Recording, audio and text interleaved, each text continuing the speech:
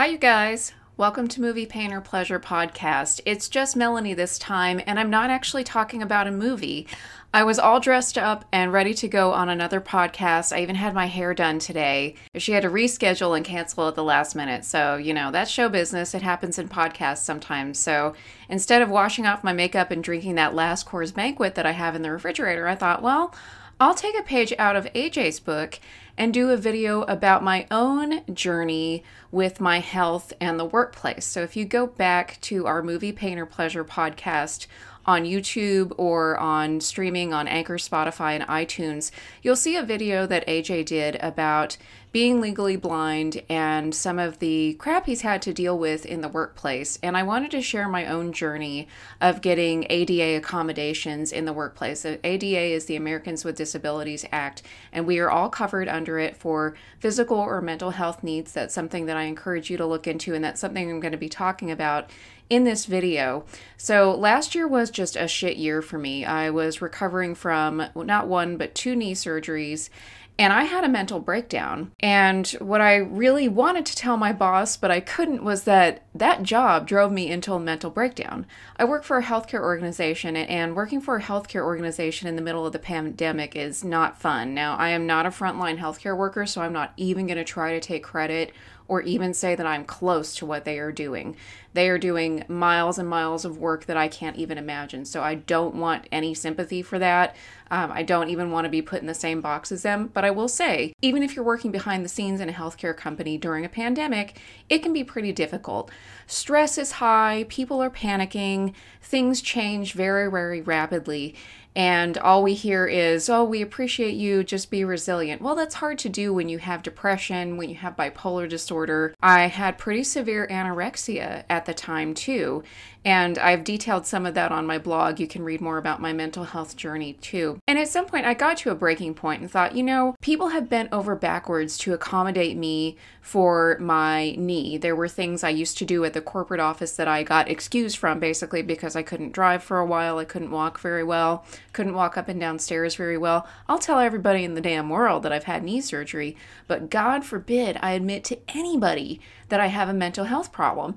Part of that is society and the societal stigma that we have against mental health, especially in the workplace, especially in the corporate workplace where I work, which is great money and great benefits, but you have to be a plastic, perfect version of yourself to get ahead, or at least that's what I thought. I don't want to say that that's how anybody else treated me. I'm going to take responsibility for that and say that's the perception that I had, and that's the pressure I put on myself to be perfect in the workplace. So couple that with deep-seated mental illness that has been manageable up until now, but global pandemic and your body breaking in two can drive any girl back into starving herself. So I finally got to a breaking point and thought, fuck it, I'm going to tell my boss that I have mental health problems and I need something. I really just wanted to quit my job and just write books. I wish I could just do that, but I can't. I have bills to pay.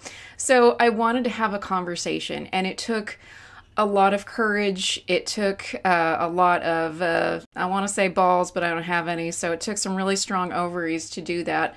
And it shouldn't have to be. So I want to share some tips that I had on having a successful conversation with my boss in the workplace that you can share, that you can use if you need to. Mental health is health. It's just as important to us as our physical health is. So if you are struggling with a mental health problem that may be exacerbated by something in the workplace, or your workplace could be more accommodating, think about having that conversation with your boss. So I'm going to pull up some tips that I have. Hopefully you can still see me on camera.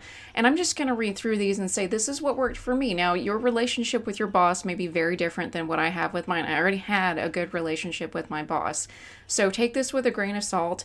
Take it for what you will, and adjust it, adapt it to whatever you need. And so I promise after this, after I get off the soapbox, we'll go back to cussing about videos and things about movies and things like that. We got a funny one coming up after this. All right, so these are 10 tips I have for talking to your boss in the workplace. So I'll just read a little bit of this article from Fast Company that I wrote last year. So regardless of how progressive your company is toward mental health, there are a few things you can do to plan for a conversation with your boss about your mental health needs. Number one, understand your rights. Understand the Americans with Disabilities Act about mental health conditions in the workplace. There are fact sheets online, there's information online that you can find and that you can share with your boss or with HR if you need to about your legal protections, job accommodations, and some practical tips for job seekers and employees who need some kind of accommodations in the workplace. And I will say, for me, it ended up being things like I could work from home for a longer period of time. I was excused from doing certain projects that were highly demanding and highly stressful. I won't go into all the details of what those accommodations were, but with the help of my boss and with HR and employee health, I got the help that I needed. And that is all thanks to the protection we all have from the Americans with Disabilities Act. Number 2, consult with your company's employee health department or human resources on your legal rights and accommodations for mental health needs. Again, you are legally protected by the Americans with Disabilities Act if you have a mental health condition and need some kind of accommodation in the workplace. Number 3, plan the conversation with your boss. Write down what you want to say and what you're asking of them. Now, that means you have the luxury of time. We don't always have the luxury of time, but I'll say whether you have 5 minutes or you have a month, try to plan ahead as much as you can. You'll probably be very emotional the first time you get it down on paper or on a computer screen what you really want to say. Like what I really wanted to say is, this job's driving me crazy. I'm starving myself. I'm miserable. I want to drink myself to death because I cannot take this pressure anymore.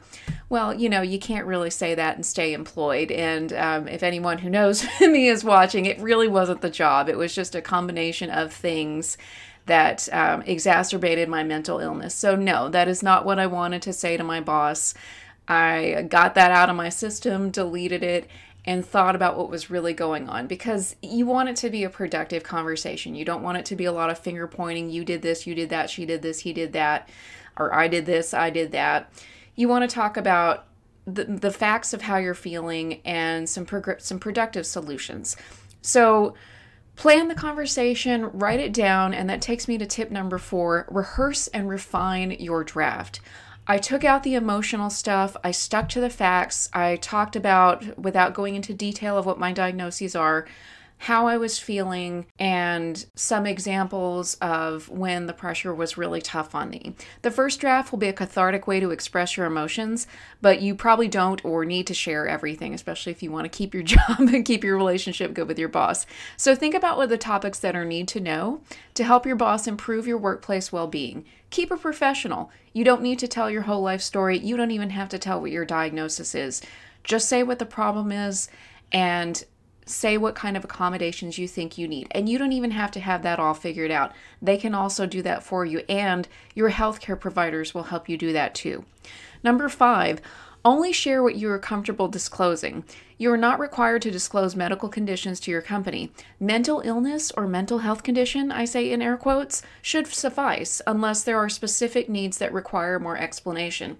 I did divulge that I have an eating disorder, and for me, I needed to be able to have access to food. And so for me, working from home was easier because I didn't have to rely on, a few snacks or having to go out and buy something. I had all the food I needed access to right next to me, right in my kitchen.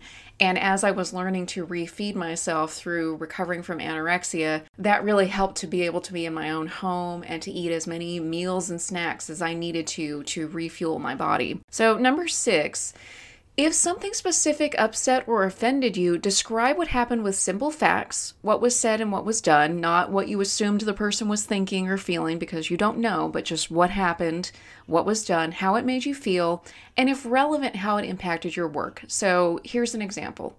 Quote, when Jimmy joked about how everyone should pop a Xanax to cope with stress, I felt like the real anxiety I'm experiencing isn't taken seriously. Now I'm reluctant to admit that when I'm stressed or upset with my coworkers, it's hard to connect with them. I knew somebody who had a Prozac salt lick as a joke prop on their desk, and I told my boss I found it offensive, and I don't think it's there anymore, and I know that person didn't mean any harm, but comments like that can wear you down after a while. Or, I work in healthcare. I heard somebody make a joke about how we all needed Xanax misters, and hell, maybe we do, but some of us really have to take anti-anxiety medications. I have to take some every day. So if you're going to make fun of medicine, let's make fun of chemotherapy. Let's make fun of insulin. Let's make fun of everybody if we're going to make fun of people with health conditions. Or maybe we don't, and we stop making fun of people with physical or mental health conditions. Maybe consider that. Although Xanax Mistress was kind of funny. All right, number 7. Remind your boss and yourself of what you do well at work and what you would enjoy doing more of. Changing tasks to something that is a better fit for you and your interests and talents can lift the burden of workplace stress. You don't have to have a mental health condition to talk about that. That's anybody. And we're probably all doing things we don't really like and may need to have an opportunity to do something that's more suited to our interests and our needs. So again, depends on your workplace, depends on the situation. But think about that. That may be the cause of your workplace stress. Number 8, have the conversation face to face, even if it is a virtual call. My boss and I did our conversation over Microsoft Teams, kind of like how I'm talking to you right now over camera. I had what I wanted to say on the screen in front of me. You need time to tell your story, and they need time to listen and ask questions and be prepared to answer questions.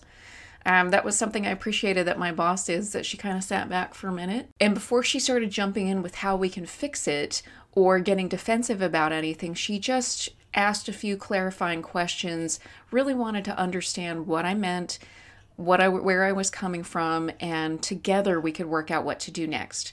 And that brings me to number 9. Offer and ask for solutions. Your boss can't read your mind and won't always know what you need. Yeah, they're in a leadership position, but they're just people. I've been working with leaders for over 10 years, and I'll tell you, they're just people like you and me. They're not mind readers. They don't have all the solutions in the world. They're not always the smartest person in the room. You understand yourself better than anybody else does. So it's up to you. It is up to your boss to make sure your workplace is a safe, inclusive, inviting environment for you to work in, but it's also up to you to tell them what's going on, how you're feeling, and what you need. And number 10, ask for a follow-up action or conversation. So you could have this warm, fuzzy conversation and feel good about it, but then it could go nowhere. Maybe your boss thinks that just having the conversation is enough. And maybe for you, being able to kind of vent a little bit and just say it, maybe that is enough. But for a lot of people, it's not. We need some types of accommodation. So I'll go back to AJ's video. He couldn't just tell his boss, hey, I cannot see when it's dark outside. They needed to make a change in his work schedule. And that took some time and some red tape and some, you can listen to his journey if you go back to his episode called Blind Misfortune. So I won't go into all those details. But he had to ask for follow-ups and chase that. So it may be on you to ask for those follow-up conversations and actions. Remember, you can go to HR, you can go to employee health. If you really, really have to get desperate, go to the EEOC, contact a lawyer about the Americans with Disabilities Act. Hopefully you won't have to get to that place. Hopefully this conversation you have with your boss can save all those difficult steps down the road that people have to get to when things get out of hand. So I'll close this out with this statement. As more companies embrace concepts of diversity, equity, and inclusion, their plans should incorporate ways to support employees with mental health conditions, not just physical disabilities. Everyone's mental health, regardless of whether they have a diagnosed condition or not, is important to their personal well-being and the well-being of the organization. So I hope this quick video has helped you either work up a plan to talk to your boss about having a mental health condition and what that might mean for you in the workplace, or if you are a manager and you're listening to this, know that your employees are not robots. They're human beings, just like you. And our mental health is just as important as our physical health. And sometimes we need a little extra help with it. So everybody, I don't think we're coming out of the pandemic, but we're getting into our second year of it. Please be kind and gracious to each other. Show yourself some grace. Show yourself some compassion. Speak up for your mental health. Seek the help when you need it. And take the help when it's offered to you.